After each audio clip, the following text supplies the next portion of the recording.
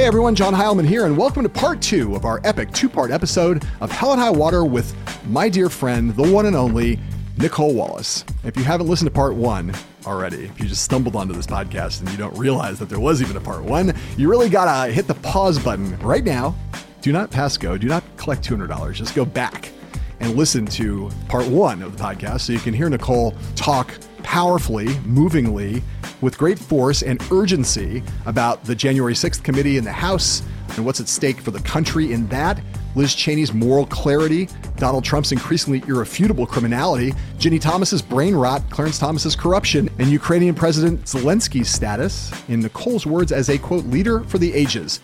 When we're talking about Zelensky's address to Congress, which he did by Zoom a few weeks ago, Nicolle mentioned the effectiveness of his invocation of some seminal moments in American history, Pearl Harbor, and she mentioned 9/11, which of course was a powerful moment in that speech. And it got me thinking about that fateful day and the fact that Nicolle was working in the White House on that day for George W. Bush.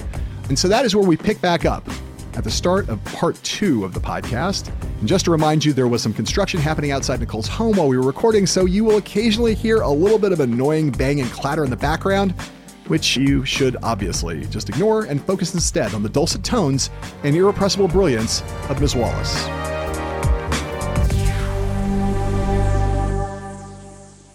On the previous episodes of this podcast, we've discussed your history. We talked about your youth and your drift away from journalism and into politics, and then your drift back into journalism, which you're doing now. We've talked about why you were a Republican.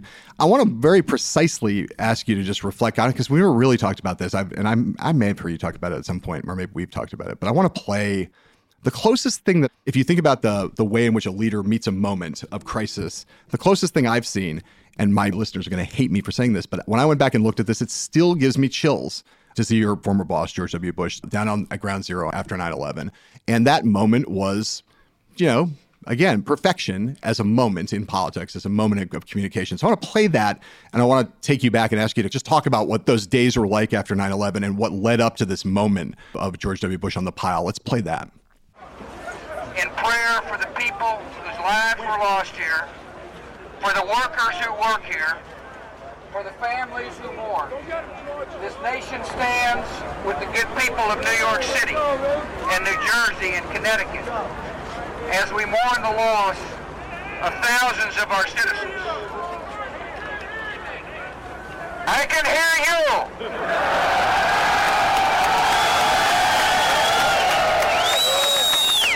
I can hear you! The rest of the world hears you! And the people who knocked these buildings down will hear all of us soon.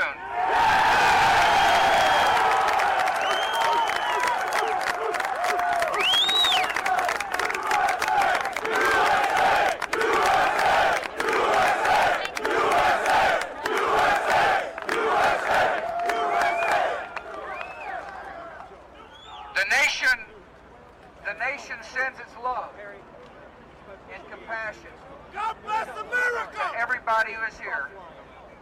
Thank you for your hard work. Thank you for making the nation proud.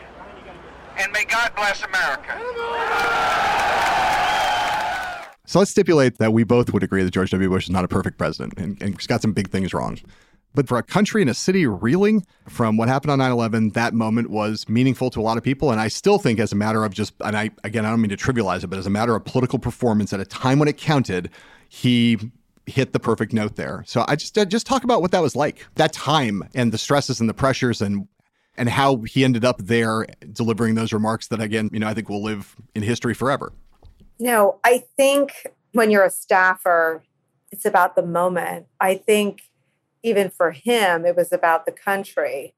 And I think the reason that moment endures, and I think that President Obama's leadership after Newtown and President Clinton's leadership after Oklahoma City, and Zelensky's leadership day after day after day for the last 40 days, they're all in the same category of what Bush says there is being on your knee. And when a country is on its knees, can the leader stand there, go down on the ground on his knees in their pain, and get them back up? And I think that is what that speech was. That's its enduring value. And the part that I think some people skip to is the getting back up. But the reason that speech is still played and examined in this instance, mostly by people who weren't fans of much of the rest of or everything that led up to the Bush years, and I'm obviously not in that category, it's not because of the getting back up, right? We'll debate the ways that the country got back up with the wars in Afghanistan and Iraq, the policies, many of which were continued by the Obama presidency, but the way he got down on the country's knees, on New York's knees, on the crumbled, iron of the World Trade Center with them. We were talking about Zelensky. Zelensky had this line in that address where he says, "What is the purpose of life if you can't stop death?" And I think it's sort of balancing, sort of sitting in the pain and the trauma of the assault, of the attack from an evil force. In Bush's case, it was Al-Qaeda, bin Laden. But getting the sort of standing back upright is what, I think you and I do what we do to study how people get back up after they're hit. And it ends up wrapped in policy and politics. And the election that came after that, the midterms, were this one example of midterm history defying the history of a president's party. And it's about asking these questions of how do you want to get back up? What do you do when you're knocked down? The thing about 9/11 is it guts me just as much now. I mean, I cannot walk around Lower Manhattan without crying. And I anchored the anniversary this year with Brian Williams and cried through the whole thing. And I have a 10-year-old now who wants to understand it. And it just undoes me. And I think maybe that's part of getting older. Things get mushier and they get grayer and they feel sadder. But I think, I feel proud to have worked for him on that day. I was back in the White House working on the, that was an incredibly intense period of time, obviously. And we were all told to go back to our offices as soon as we were allowed in. That was Bush's belief that we stood up to terrorists by going back to work. Right. But we were rushed out for, false alarms once a week, I think, for several weeks after. And Reagan is right there. So anytime a plane was sort of off course. But it's still a really harrowing time. I think what Bush would say, though, is that it was never about him. And even the pitch is still sort of studied around the 20-year anniversary. A lot of Bush's speeches and actions, it was all about, getting the country back on its feet. But do you remember on that day, you said you were back in the White House. Do you remember watching that on live TV? Yeah. I mean, I interviewed Elizabeth Buemiller around the anniversary. It wasn't a live feed because if you remember, there were no satellites. So it was fed back. Right. And even the pool reports, it wasn't like live tweeted. It was all fed back. So we heard about it before we saw it. How much of that, I know there have been books written about this and I'm sure I probably have read them even. But like how much of that was improvised and how much of that was scripted? How much did he anticipate?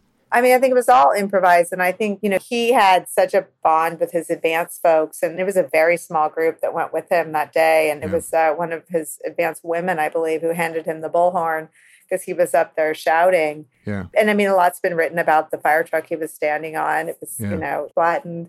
I also remember that day he went to the armory where he met with all the families of first responders who were waiting for word. And, he said that he knew and they knew, but it wasn't really discussed that nobody was coming out of the towers. They were waiting for word, but they weren't recovering anybody from the towers. They were recovering remains. And he was given the badge from Officer Howard's mother, and he carried it with him, for the rest of his presidency. And whatever you want to say, and people say it all, and I'm happy to hear it because we should debate the decisions that were made afterward.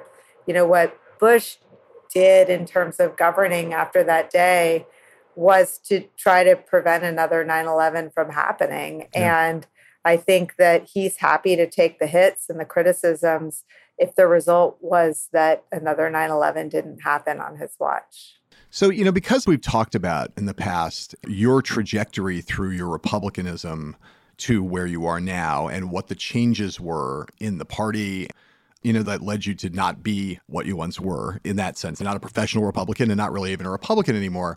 I want to spend a lot of time on that, but I do want to do this because I think it's a worthwhile thing to just think through. And I'm really eager to hear your thoughts about it. I want to play Trump now from last week for the thing that got all the attention when he said the thing about Putin, where he did his, Russia, are you listening thing yet again. And he is an ex-president now. He's not a current president. His country's not under attack right now. So there's a little apples and oranges quality here. But I do think there's something worth pointing out about George W. Bush and Donald Trump Trump and then asking a question about it directly to you, Nicole. So let's play this Trump thing and we'll go from there. One thing while I'm on your show, as long as Putin now is not exactly a fan of our country, let him explain because Chris Wallace wouldn't let me ask the question.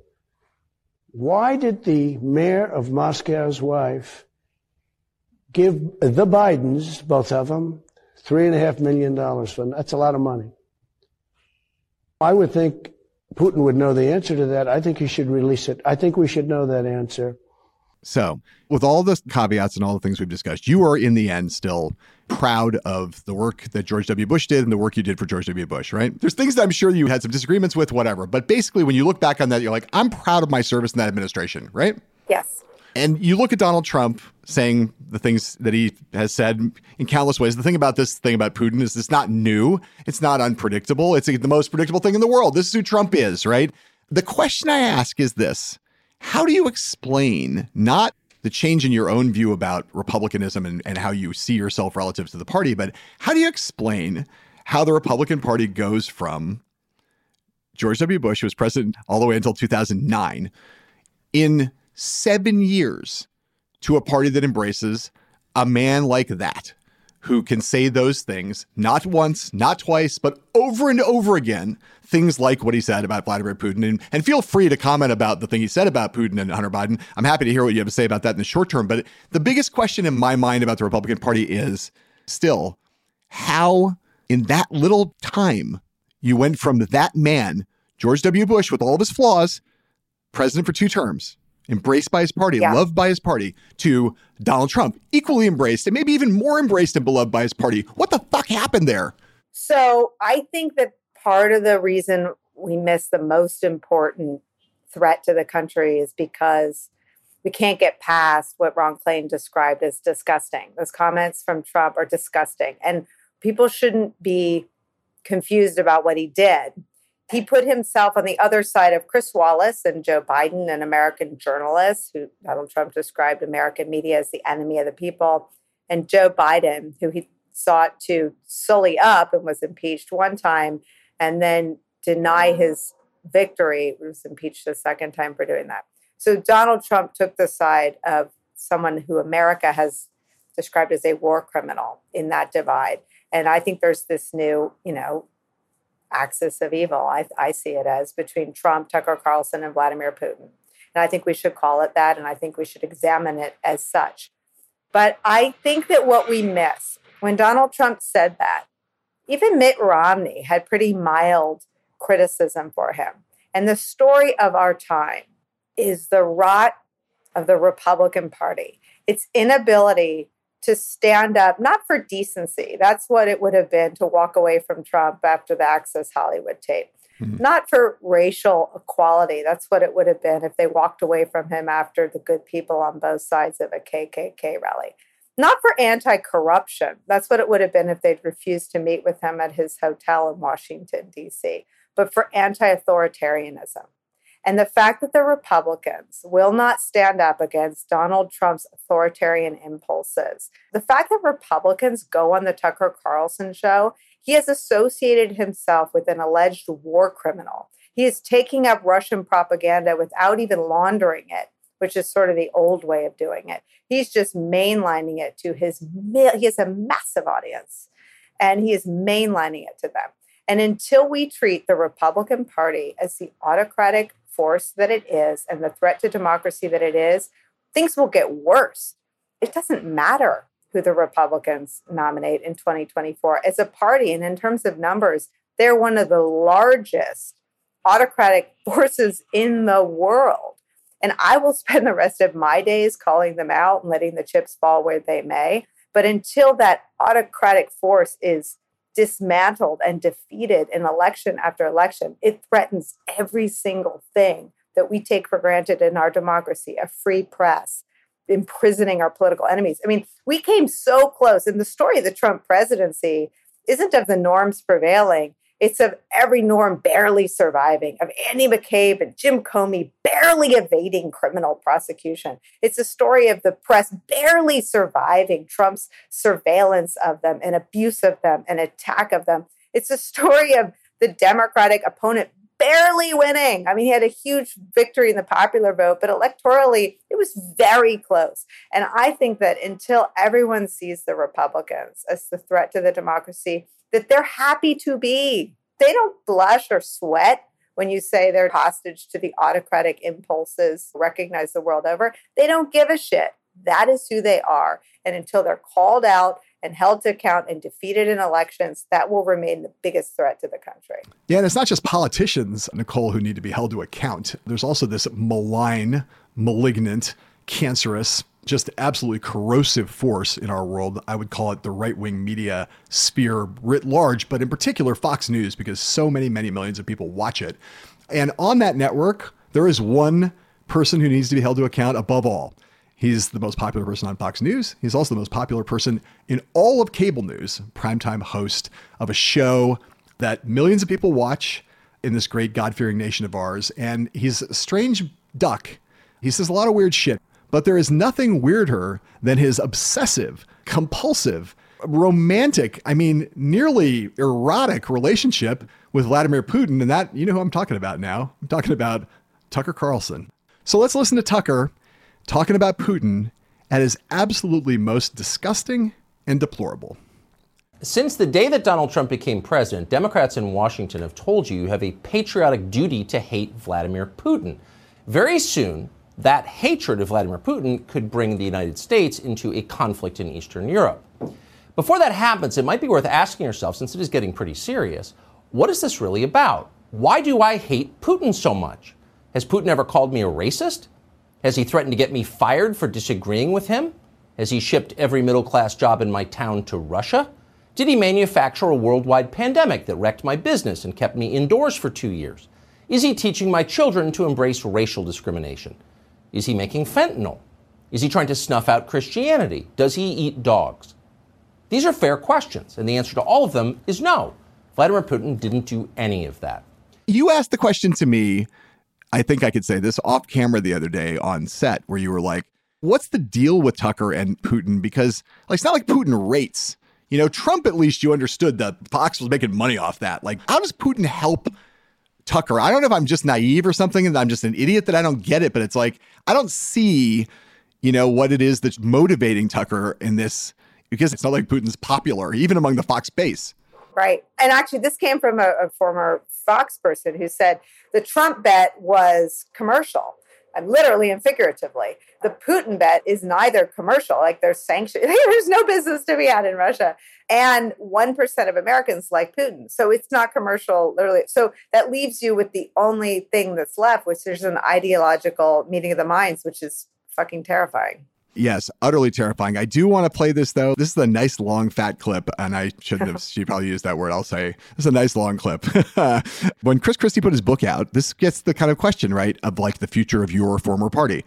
Chris Christie puts a book out. Chris Christie's going to come and save the Republican Party, and here's his book that he's got, and he goes on set with Nicole Wallace, and this is what happened in that. This is a condensed version of what happened. It was excruciating and very satisfying. The book is called, it's about conspiracies and lies, and you really don't take on Fox News. Why not? Look, because the book was Tucker Carlson because the book. No, I don't watch it, but the book. Are you aware of what he does?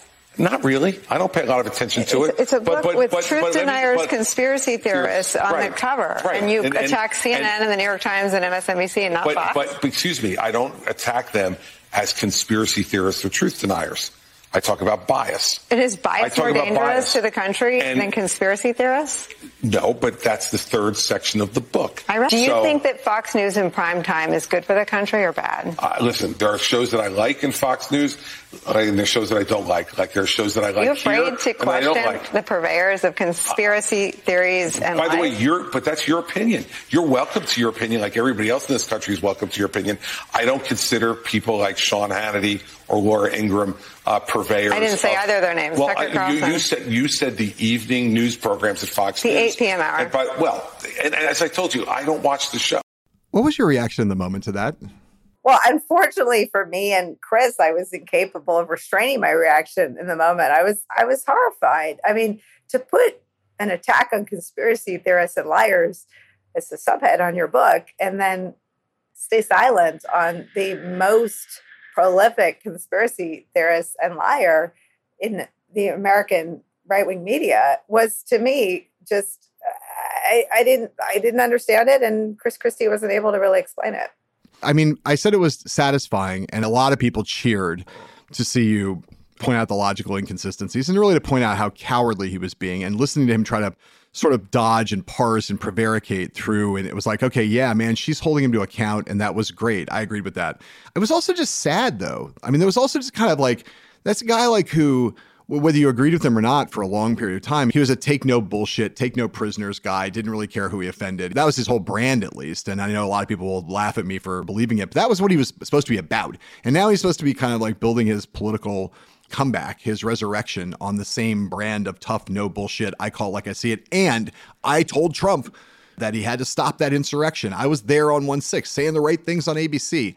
And then like to hear him answering these questions you were asking in that evasive kind of pathetic way, it just made me sort of sad. Like if Chris Christie's not going to be the guy who tries in vain, I would say, to save the Republican Party, who is? I mean, it's just pathetic, I thought. But I think that's the wrong question. The Republican Party doesn't want to be saved. And so I think that... But do you agree with me it was pathetic? It was kind of sad, right? I read the book. I finished it. I'm not proud of this, but I finished it around 1:15 the day of the interview. And I called some of the people I turned to for editorial support. And I said, you know, when Christie had done a bunch of interviews, I'm never first. No one ever debuts their books with me. My pitch is like, come to me last. I'll try to ask you something no one else has. So I think I was like the third or fourth person to interview him. And I'd watched all the other interviews, and then I finished the book and I was like, what the ever-loving hell is this? Like, because it was neither a rebuke of the most toxic forces in the Republican Party, which is what Chris Wallace talked about in an interview with the New York Times, which is it's not opinion doesn't endanger either party. A different ideology does not threaten a party. It is the absence of truth. And to want to have, you know, days off of being Trump's guy, to say like, I took January 6th off, I wasn't on duty, it's neither here nor there, because it pisses off the rest of the Trump base who, like Ginny Thomas, is like, fight for the guy. But it doesn't get you all the way toward being against the autocratic post-truth movement. So I haven't talked to Chris Christie since that interview. He was a friend of mine, and that makes me sad.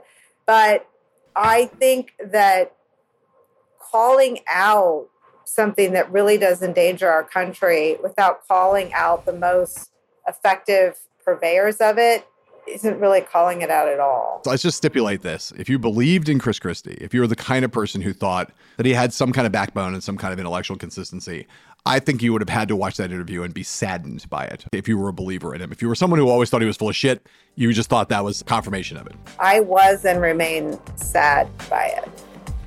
We're going to take a quick break. We'll be right back with more Nicolle Wallace here on Hell and High Water.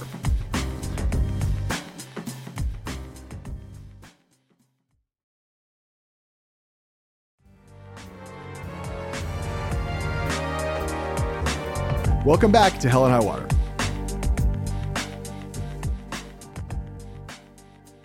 So, Nicolle, we've been talking about just how fucked up your former party is and about all the charlatans and con men and carnival barkers and lunatics. I always wonder if it's bottom up or top down, but one way or the other, the GOP got kind of burned to the ground. But then, out of the blue, an old face suddenly reemerges and presents herself to us. It says, hey, I'm coming back. I'm going to re-enter public life and the political fray. Someone you know well, Sarah Palin, who said she's going to run for Don Young's open seat up in Alaska, the one congressional seat that Alaska has held. Don Young was in that seat for 49 years. Amazing. Now Sarah Palin's one of 51 people trying to get it.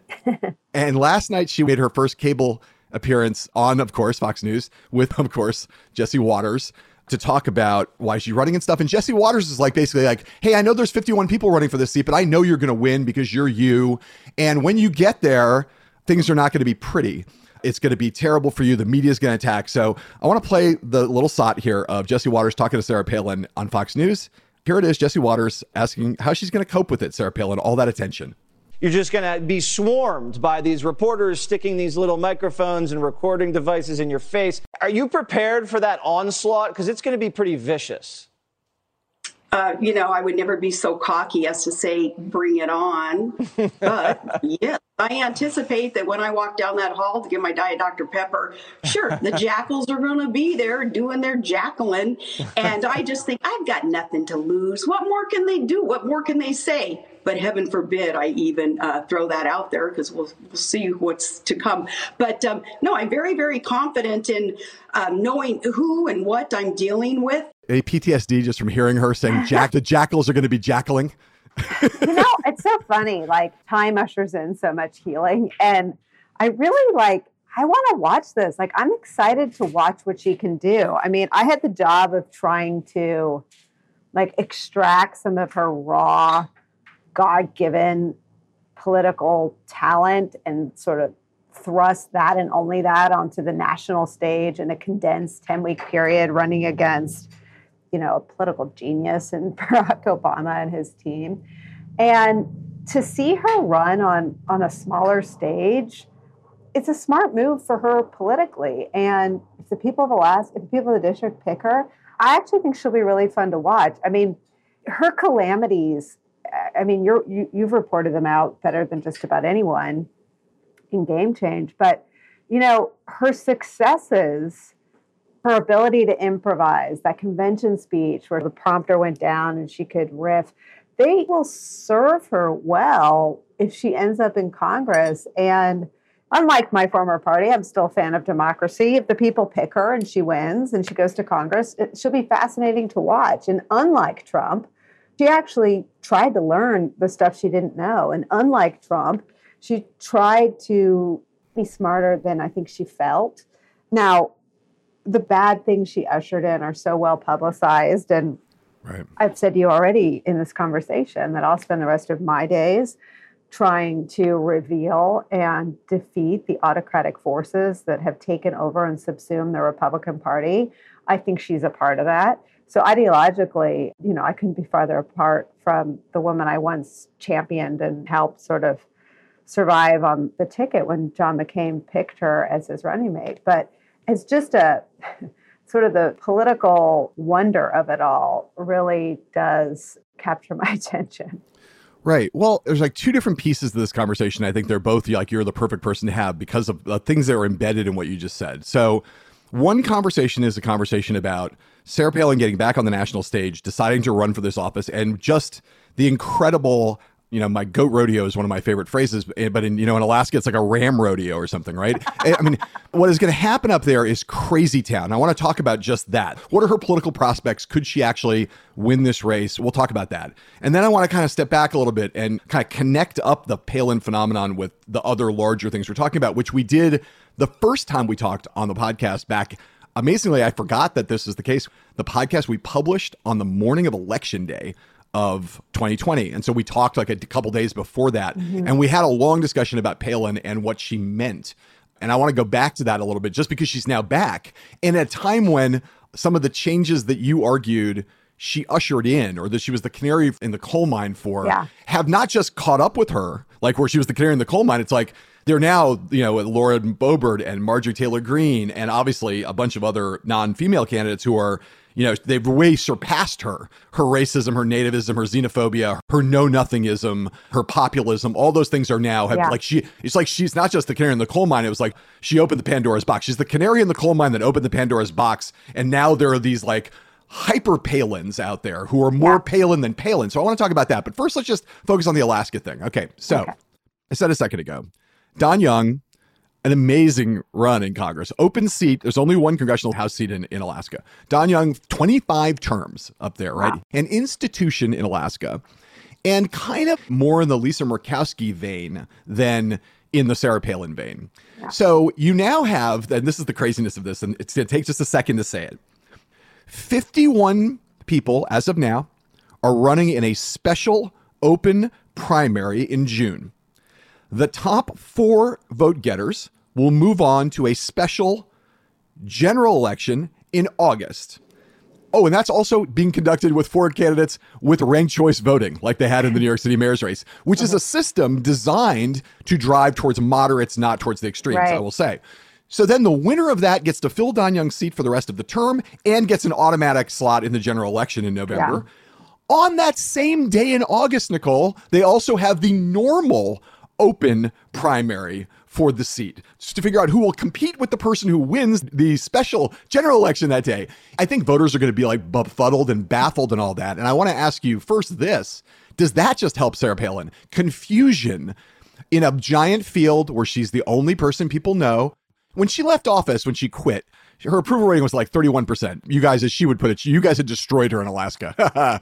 I say with all irony. Remember, that was her thing. It was always like, you're going to kill me in Alaska by making me do all these things. Yeah. So, she left very unpopular, but she's now easily the best known candidate running. And in a giant multi-candidate field, in a very confusing environment, maybe Jesse Waters is right. Maybe we should just assume that Sarah Palin's going to at least make it to the general election, if not all the way to Congress. We should assume she will. We live in an era, as much as you and I maybe moan it because of its damage to democracy, where name recognition and, the celebrity antics that she helped usher in are the name of the game. So anything less than her running away with it is a real defeat. She was obsessed. She was fixated on the day of the second Katie Couric sit down, or the first, or we were in the car sort of trying to prep her. It took place on the sidelines of the UNGA, and she was fixated on these Alaska polls. Now, what hurt her in Alaska had nothing to do with the presidential contest. It was Troopergate, these allegations of corruption and meddling in law enforcement. It was some ethics stuff. So what hurt her in Alaska really had very little to do with the McCain campaign. Of course. She should win running away with it. She's a national and international figure of sort of the Trump-Carlson right. Right. And you look, the most famous thing that she's done recently was performing on this reality show called The Masked Singer, where she danced to Sir Mix-a-Lot's Baby Got Back while wearing a pink and purple bear costume. Okay. Oh, I missed that. And your point about our carnival culture and our surreal reality show culture, she's again pushing the limits, right? A purple and pink bear costume to Baby Got Back. That's like her main calling card now. She tries to make her I have to look for that. And of course, in the elite world, which I'm sure, will be another calling card for her, she waged that libel suit against the New York Times, which she lost. The jury tossed it out. After the judge said that if the jury ruled in her favor, it was ridiculous because her case was so meritless, and that the jury sided with her, the judge was going to overrule the jury. So she loses this big libel case against the New York Times, but presumably that will also engender some sympathy on the right for her. Like, she's fighting the good fight against the New York Times. Yeah. She's dancing in a pink and purple bear costume. That's fantastic. Great. She looks like Trump. If she said you're fired while she was doing that dance, she'd be even more powerful. I can't help but think that in the end, that all of that juice and all the help from Fox News is going to make her, not the guaranteed winner, but the prohibitive favorite in that race. First of all, I'm ready to move to Alaska for the summer because I think covering it would be like the greatest circus of all time. But I do think we might have Sarah Palin in Congress. And she said, yesterday to Waters, she said she's looking forward to running into AOC in the halls and challenging her to a debate. Are you ready for that? Covering that on a daily basis on Deadline White House? Look, we should all plan on it. She is so much this moment in Republican politics. And if you look at what I think we focused on as one of the most disturbing hallmarks of the autocratic sort of fever that hasn't broken, if anything has accelerated. She wanted to give a speech on election night. She wanted to keep fighting, and the plugs were pulled in Arizona, where the victory party was. And so she is just quintessential, post-Republican Trumpism. And the debate I'd rather see isn't really with Sarah Palin and AOC, it's with Sarah Palin and Liz Cheney. Someone who thinks that the party should stand for the rule of law and the U.S. Constitution, and someone who, probably couldn't find the rule of law or the Constitution if her life depended on it. She will, I think, have less in common with Liz Cheney than even AOC.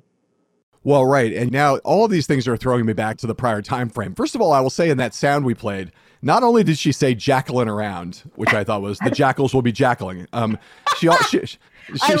really am looking forward to the words she adds. The jackals are going to be jackling. They're doing their jackling. Yeah. She also cited that she'd be headed to get her Diet Dr. Pepper, which another famous Palin thing that you were all too familiar with when she reduced herself down to skin and bones during the campaign by doing nothing but drinking Diet Dr. Pepper all day long and eating like one bite of steak each day.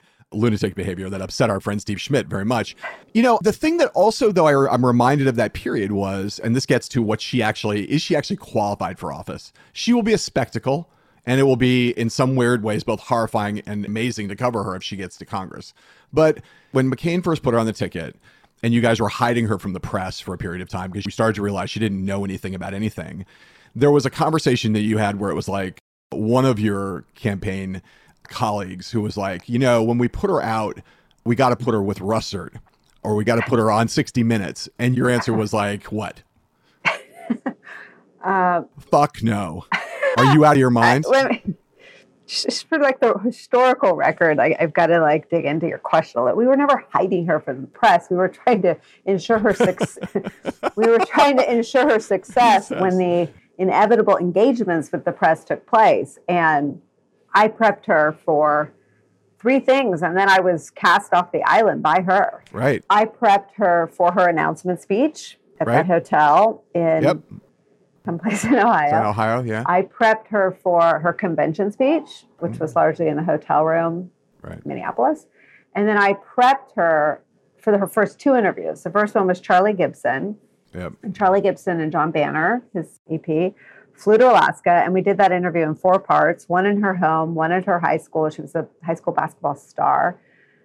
And 2 more parts, I think, in Anchorage. So they came to Wasilla to do the stuff at her house in her high school, but then there was stuff in Anchorage. They shot a rally, and they shot, it was her first trip back to Alaska after being named, and then, I don't know, something on a pipeline maybe, something outside. Right. So I prepped her for 4 interviews, so was involved in introducing her to the country by prepping her for that interview. It was a 4-part interview with the anchor of ABC News. Yep. The next thing I prepped her for was her second interview, which was Sean Hannity.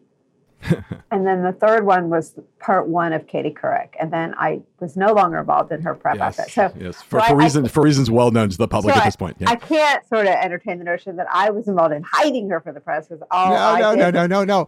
Sorry. Wait, let me just say, to clarify my side. When I said you, I didn't mean you. I meant that the campaign did not like roll her out into the glare of the media at the beginning. There were a lot of reporters, even by the convention, were like, when are you guys going to let us talk to her? When are you going to let us talk to her?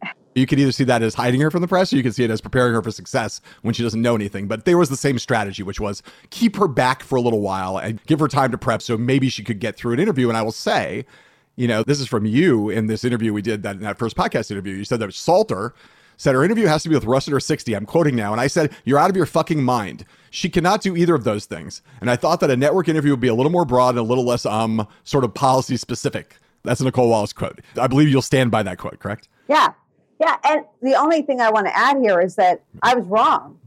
I mean, what she could have ushered in if she'd sat down with Russert is, Tim, you're everything that's wrong with American politics. Who fucking cares what my position is on NATO?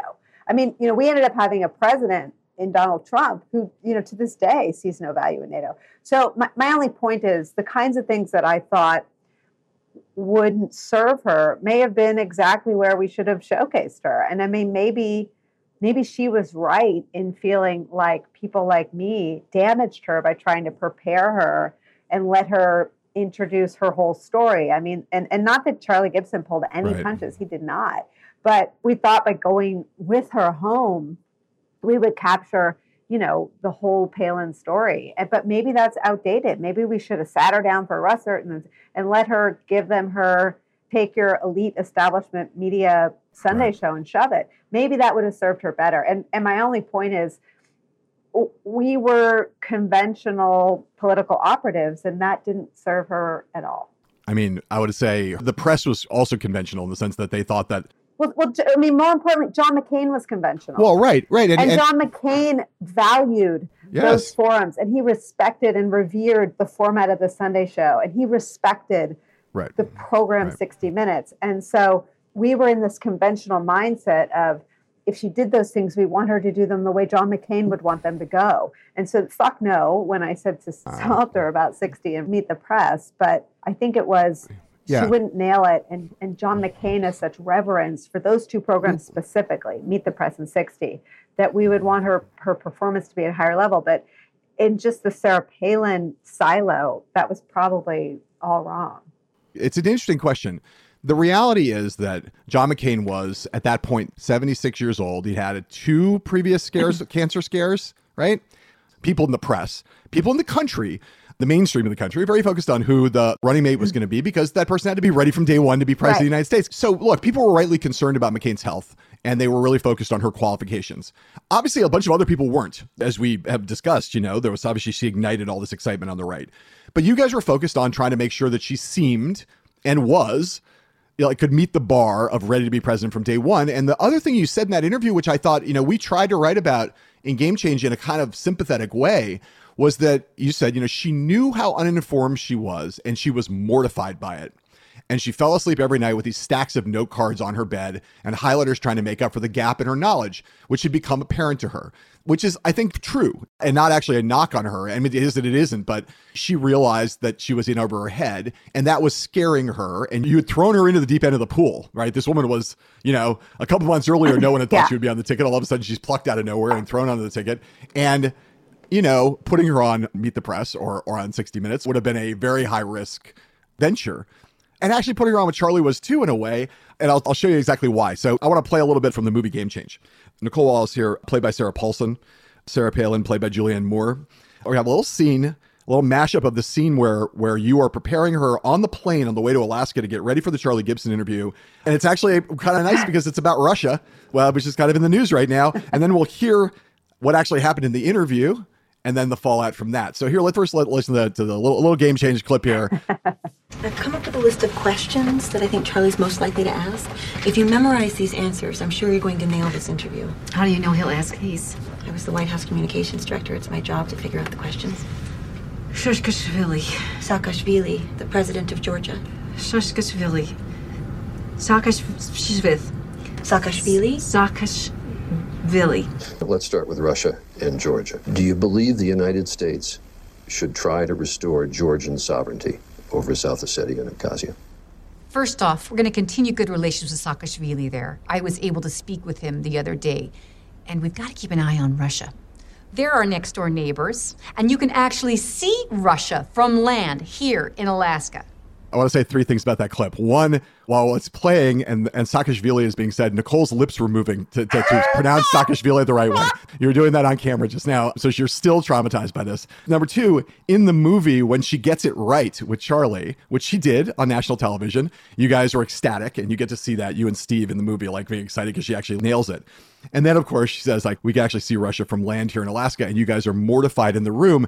And we'll finish the sound by playing this last little thing, because I think in that moment, you guys couldn't maybe anticipate specifically what was going to happen, but you sort of had some idea that answer might come back to haunt her, as it did not that much longer when Tina Fey did her famous Sarah Palin imitation on Saturday Night Live and said this.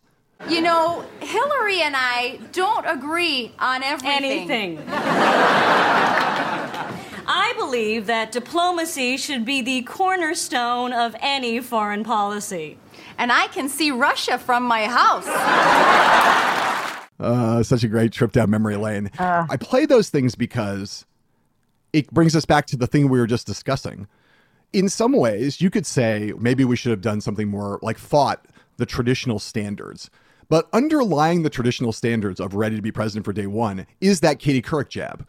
The reason Katie Couric destroyed her public reputation is because Tina seized on things that she said in interviews that demonstrated she was not up to being vice president or president. And she made fun of them. And she made her kind of a national laughingstock with her own words. And I guess my point about that is that at the core of that, even in Tina Fey's comedy on Saturday Night Live, is this sense of this is a serious job that you need to know stuff for, and we're going to take this seriously, and the press is going to vet you the way the press does, and I, Tina Fey, am going to vet you a different way. And in that sense, I think you guys were right to be concerned. Maybe you could have tried to Mau 60 Minutes or Meet the Press, but in the end, the country knows this is a really important job, and you're going to get the questions of preparedness and your actual substantive knowledge actually do matter. John McCain was right, and you guys were right to be worried about it. But that's so 2008. I mean, obviously the country doesn't give a fuck about preparation because it elected Donald Trump. Not in 2008. Something happened between 2008 and 2016. Because, that was certainly our theory of the case. And it was, I think, the country's theory of the case. It might have even been, Jared Kushner, Donald Trump's theory of the case in 2016 when they didn't think they were going to win. But, that was our theory of the case in 2008. And I guess that's our defense. The only thing I would add about how aware she was of her intellectual and they weren't intellectual. She had the ability to learn and be brief. She just didn't have the time. Is that something happened, and that was no longer a prerequisite. The country elected Donald Trump in 2016, and he was very much, in the fight. He's under the delusion that he won in 2020. So the country decided in those intervening years that experience and knowledge did not matter. Donald Trump's base was never in jeopardy, and he never once displayed any acumen for any policy debate ever. He wanted to pull out of NATO. He thought Putin was great. He thinks Putin was great. He said he was clever at the beginning of the war. He laced, racism and ineptitude and corruption into every single day as the American president. So, he changed the calculations for someone like Sarah Palin. And he made Sarah Palin possible. And I'll say this to you, not just as a member of Congress, but if he can win, she should be a viable presidential candidate. If he can win, she should be in the conversation because she was all those things before he was.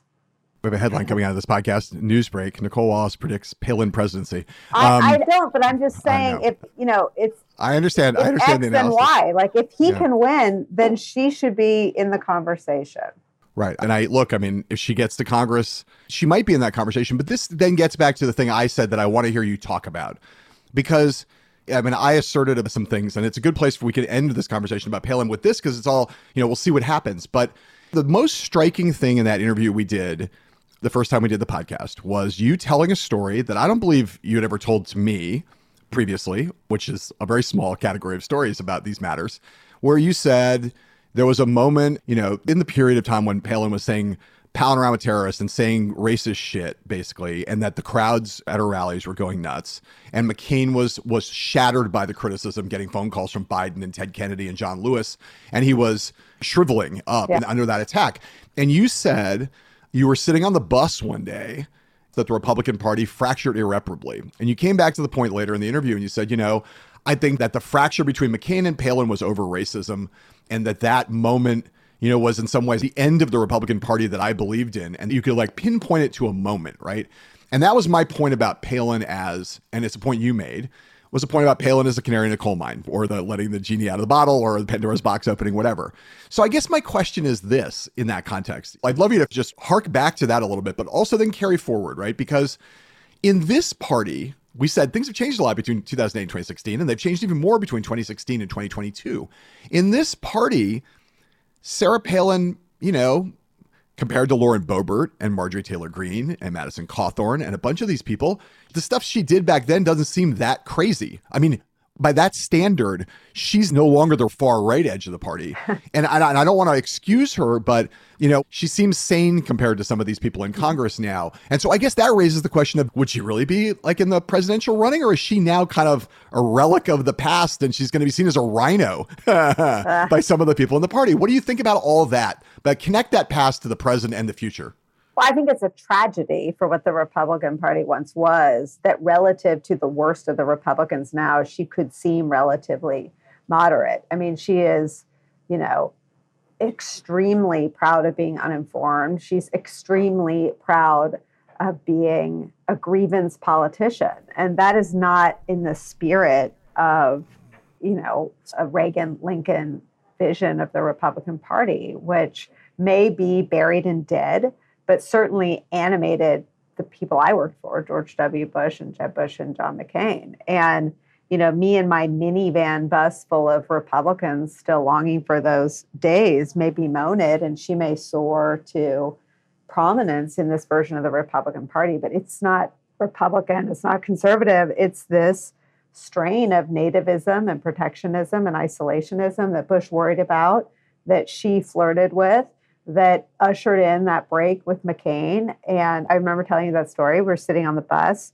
It was me and Salter and John and Steve, and the calls were coming in from Kennedy and Biden. And it was about not just the things she was saying on the podium, but the things people in the crowd were saying. And I think McCain was so rattled that it led to the confrontation with his own supporter that is Right. still pointed to as one man's effort to stand up against the rising dark ascendant forces on the American right. But I don't think there's anything that puts her, to the left of the crazies. I think they're all one and the same, just with different applause lines. Sarah Palin has never needed a permission structure for anything, but I can't help but think, knowing her the way that I do, not probably as well as you do, although both of us, I think, are not exactly in her circle of intimates. I think there's some part of her that's jealous of the fact that Marjorie Taylor Greene and Lauren Boebert and people like that can get so much attention and, they become stars in the Republican Party. She was a star herself. She probably wants some of that back. She's now a rich woman. She made a lot of money with her book and doing other things, although she's not apparently rich enough that she doesn't have to go on reality shows wearing pink and purple bear costumes.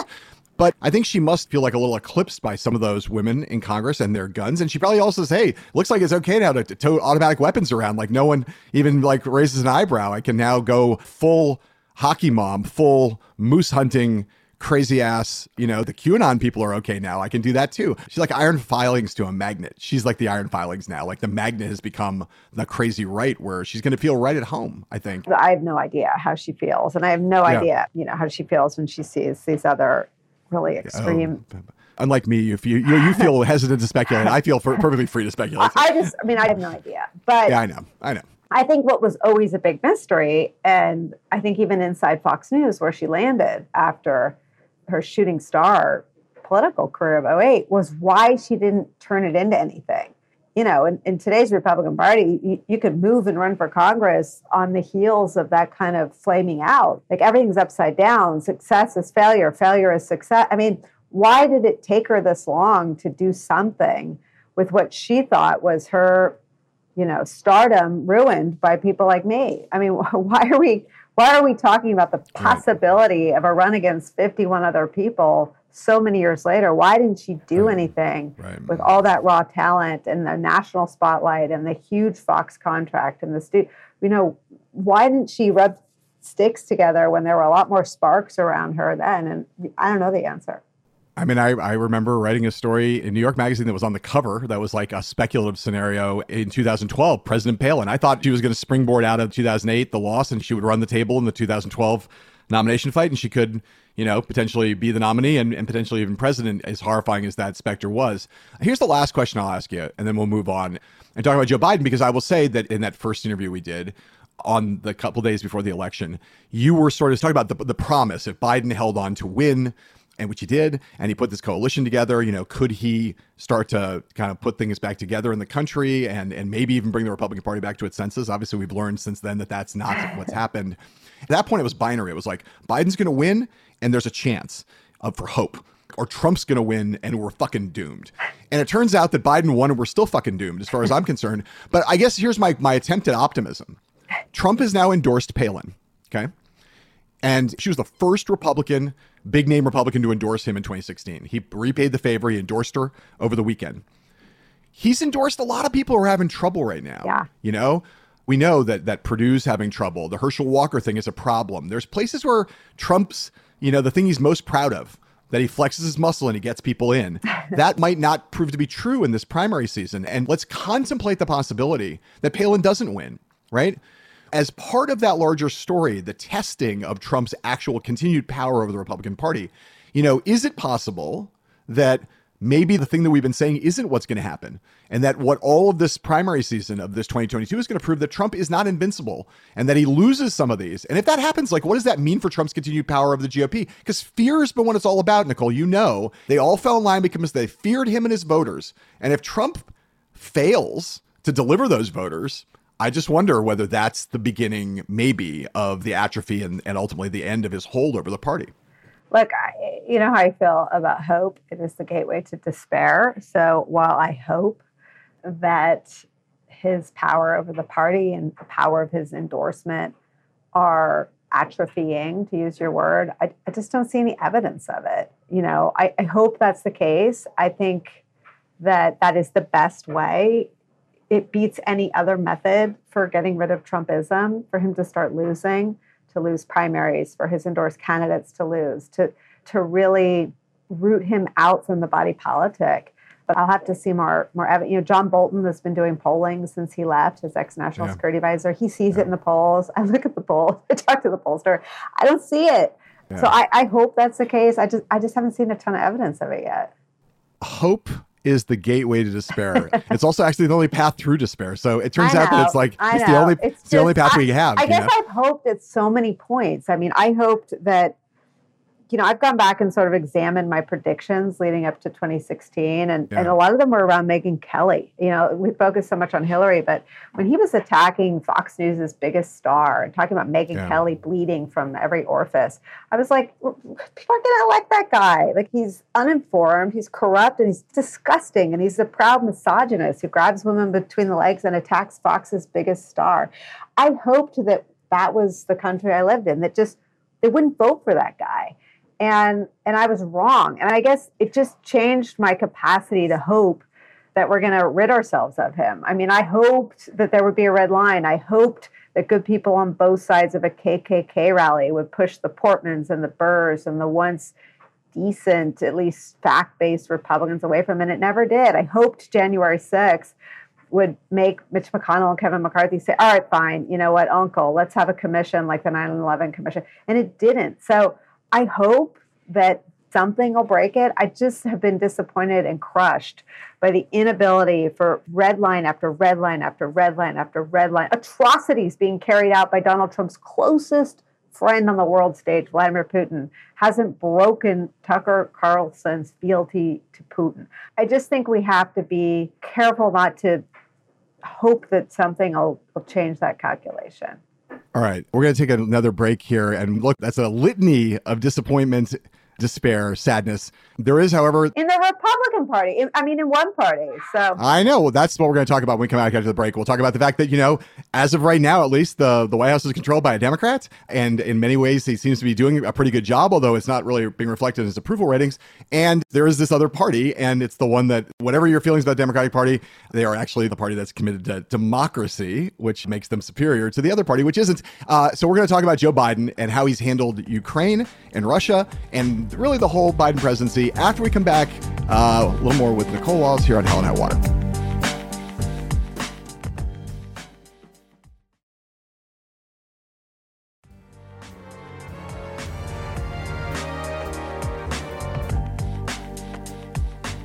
And we are back with Nicolle Wallace for the final segment of this epic two-part episode of Hell and High Water. We spent basically all of part two of this podcast, Nicolle, talking essentially only about how fucked up the Republican Party is.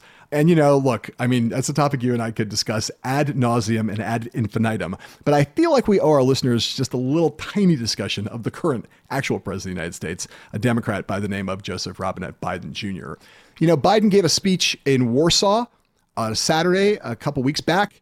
It's a speech that some people really loved for its moral clarity and its energy and its force, and that a bunch of other people, particularly some people in the foreign policy establishment, hated because Biden supposedly ad-libbed, although I'll tell you, I mean, it wasn't in the speech text, but I'm pretty sure he knew what he was saying and he said what he wanted to say. But they're like, oh, he ad-libbed, the part that everyone paid attention to. And, you know, look, some of these people don't like the idea of a president ad-libbing during a hot war with a nuclear-armed Russia. Not totally unreasonable to have that objection, but even those people like the moral clarity of what Biden said. So let's listen to a little bit of that speech, the key part, and we'll talk about it on the other side, along with a slightly broader discussion of the Biden presidency in our final minutes here today. A dictator bent on rebuilding an empire will never erase a people's love for liberty. Brutality will never grind down their will to be free. Ukraine will never be a victory for Russia, for free people refused to live in a world of hopelessness and darkness. We will have a different future, a brighter future, rooted in democracy and principles, hope and light, of decency and dignity, of freedom and possibilities.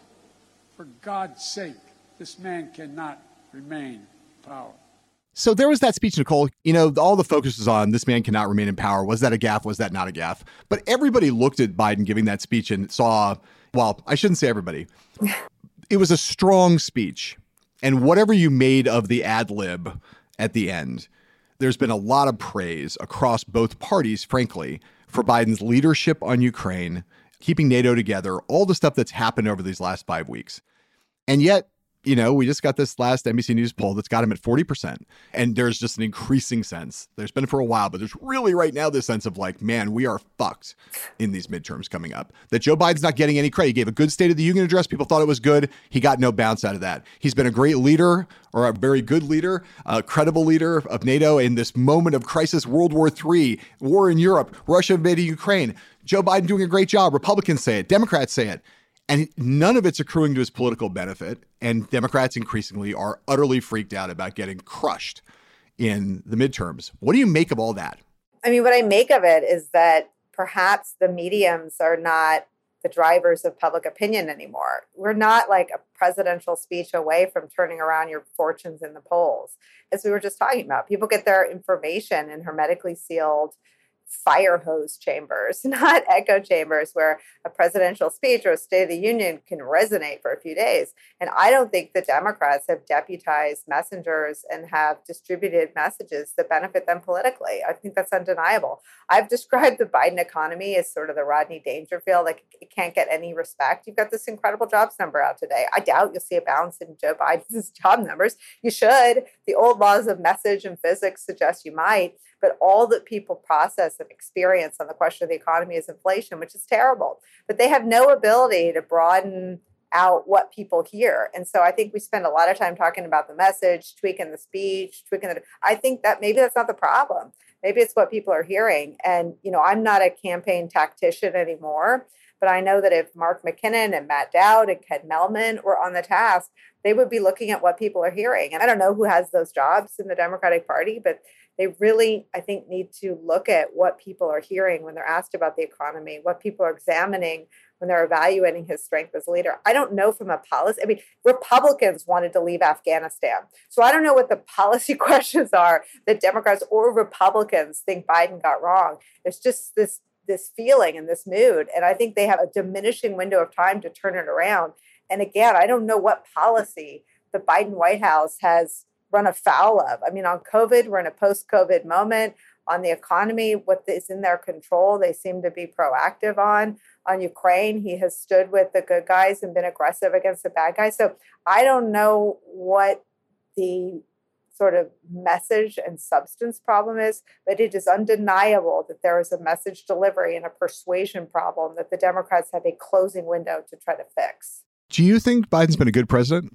Yeah. What's your assessment 1 year in? We're not forgetting about messaging. Like Joe Biden has been a good president, very good president, excellent president. I mean, look, inflation's a huge fucking problem. It's the only thing anybody talks about in the country, basically everywhere you go. And this is something that some of us warned about all along, not in a hectoring way, but just like, guys, you know, once you get inflation get to a certain point, it will become the only topic of conversation. Because with some of the good jobs numbers you point to, Nicole, it's like just the way people's lives are. It's like, man, when prices are rising, people get very focused on that very quickly. Because a lot of people, you know, it really changes their way of life when they have to pay more or dramatically more for stuff.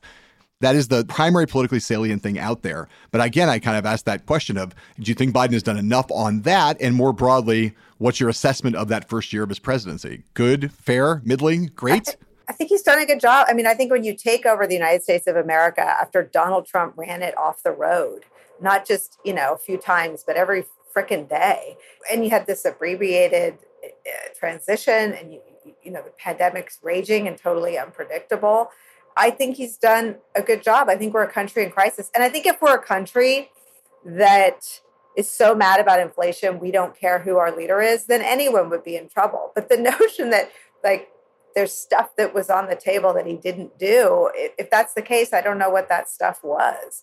And I think the embargo on Russian oil was an important national security decision, and I support it. But I think a lot of people don't want, you know, the pain, the economic despair is real. And I think Joe Biden treats it with the respect it deserves. And I think it's the crisis that it should be for American families and American life. I think that one of the hard things to sort of reconcile with is that on questions of the economy, there's not as much as a president with a good economy claims there is that they can do. And unfortunately, with a challenging economic picture, there's not as much, you know, president can't flip a switch and fix inflation. If they could, they would. But I think it's, again, about the country. And the country's mood may just be too sour to sort of accept the effort. And they may just be processing the results. And they may be interpreting the results at the grocery store, which is a brutal trip for anybody, or the gas station, which is equally brutal. But if they're going to examine the policy questions, I don't know how many of the policy questions Joe Biden has taken that land him outside the mainstream of the American public on anything. What do you think?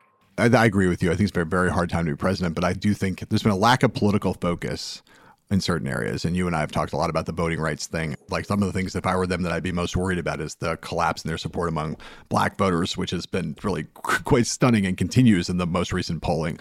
I think they've made some choices that I understand them, and trying to navigate through COVID, which has been this kind of wave after wave after wave of crisis, has made it really hard, because every time you start to think you're going to be able to run to daylight, you get hit in the head with another COVID situation. And I think, God, it's such a complicated thing to parse what they might have done differently on COVID. But I still think that the combination of COVID and inflation has made it very daunting political circumstances for that. Brutal. Even though I think on substance, they've done a fine job and been competent and so on.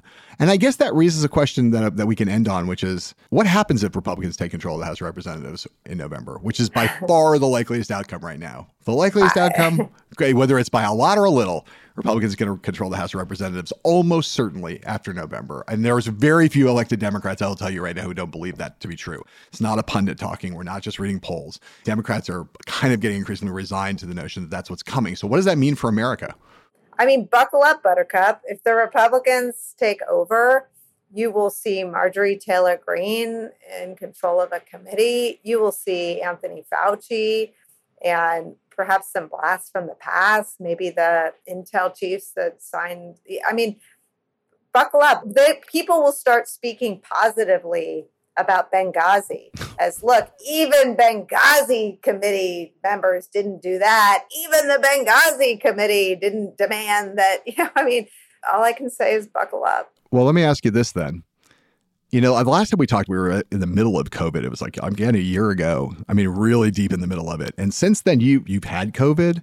It was a big part of when we talked about what life was like then. I remember having a conversation about, getting through the craziness of the pandemic and how tough it was emotionally on all of us. And we talked about it the last time you were on here. I guess I'm curious about where your head's at right now, just as a human being. Like, are you feeling like, we've just talked about a lot of kind of apocalyptic things. Yeah. And about, the stakes for a lot of these decisions and a lot of the horrible, toxic shit in our politics.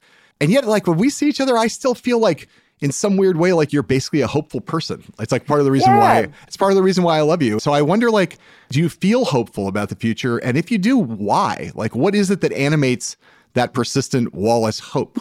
I mean, I have a great kid who got the worst of COVID, right? He did 18 months of remote school. His school was open. They were decisions his parents made because we were scared. Being on the other side of COVID, I don't have any clarity on COVID. I mean, it was bad enough that I'm glad I lived my life trying to avoid it, but it wasn't so bad that I'm confident in every choice I made as a mom. But I think that I am hopeful because, I don't know, I think there's something about the Ukraine story that just like shakes me to my core and makes me grateful that we still have the safety and security, that as bad as things get, there aren't bombs dropping outside of our window. And I think that there is something about connections that I'll never take for granted. I mean, mine with you, we've been through all of the iterations of our careers and sort of even through COVID, stay connected, not just work-wise, but as friends. And I think, what keeps me up at night are the reports about kids struggling. And there's reporting today about, I think 61% of teens are in some sort of despair-like situation. I mean, I really worry about kids growing up in this time of plague and war and, how we sort of keep it honest, but not so bleak for them. And I think that should be the whole focus. And I think that I took my kid to see 2 movies. I took him to see The Batman, which is so bleak and so dark. And Mike and I sat behind my son and 2 friends, and we kept leaning over like, you guys okay? You want to duck out? This is too scary. And they're like, we're fine. I'm like, oh my God, what kind of childhood have they had that like Gotham looks fun? Like Liam's like, Gotham, is this New York? I'm like, oh my God, no, this isn't New York, honey. And, and so like, I just keep thinking about, we got to keep it honest. We got to keep it real. We can't shield them from anything. I mean, because of COVID and because of how it affected them, they know all the bad stuff, right? But we just have to keep hope that we still live in the greatest of times and the greatest of innovations, and we can have these debates and we can say the things we say on TV, and we have friends and fellow travelers to have those conversations with. I think you have to still believe that there's hope and that the good guys can win. At least I do. Well, when I heard Joe Biden in that State of the Union, he said there was something that he was talking about, I think, about the Russia-Ukraine news, but there was a line in that speech where he said, I know the news can sound alarming, but we're all going to be okay. And I guess I believe that. But there's a lot of times when I don't know exactly why I believe that. And I was, and just I did this innate, like congenital optimism, the pharmaceuticals I'm taking. I don't know like what it is, but somehow I kind of go, yeah, I guess we're going to be okay, even despite all evidence to the contrary. And part of the reason why I think you and I have some kind of bond here is that we sort of are like, yeah, we're going to be okay. I got to keep believing that, even though a lot of things that come out of our mouths as we observe what's going on are like, fuck, man, this news is alarming. Yeah, super alarming. There are a lot of things about broadcasting that I'm not great at, like reading a teleprompter and not always best at pronunciations. But I think I understand, the angst, and I try to sort of give it voice, but not get the balance between sort of hope and despair wrong. But I think there's a lot to be worried about. And look, I think the fact that the country picked Joe Biden, and as we said, like the popular vote wasn't even close. It's the electoral count and the, mischief that Donald Trump and his allies would have had done in Congress. But, the country did pick Joe Biden, who largely, for better or for worse, campaigned from his basement. So the country did make the sounder choice. And I think it's sort of in our nature to worry about the next time. Nicolle Wallace, I will say, you can drop one last F-bomb for your fans. I would say it's fucking great to see you, Nicolle fucking Wallace. I'm not going to do it. That was low-hanging fruit. Cheap. I heard you drop a few. We're going to have to do an F-bomb count. There were plenty. There were a few that snuck in. My son loves the clip where I called Laura Ingraham and the critics of Colonel Vindman who were suggesting he had dual loyalties, chicken shit. And it's like his favorite thing to play on the internet. So I have to be careful. Well, yes. I'm keeping him away from explicit podcasts. Thank you for taking all the, thank you for being here. Thank you for expressing some hope. Thank you for hanging out. Love you. Love you guys. Thank you. Hell and High Water is a podcast from The Recount. Thanks again to Nicolle Wallace for being with us on this special two-part episode. If you like this special two-part episode, please subscribe to Hell and High Water and share us and rate us and review us on whatever app you happen to use to bask in the splendor of the podcast universe. I am your host and the executive editor of The Recount, John Heilman. Grace Weinstein is a co-creator of Hell and High Water. Pierre Bename and David Wilson engineer the podcast. Justin Chirmel handles the research. Margot Gray, she's our assistant producer. Stephanie Stender is our post-producer. And the man, the myth, the legend, Marshall Eisen, he's our executive producer.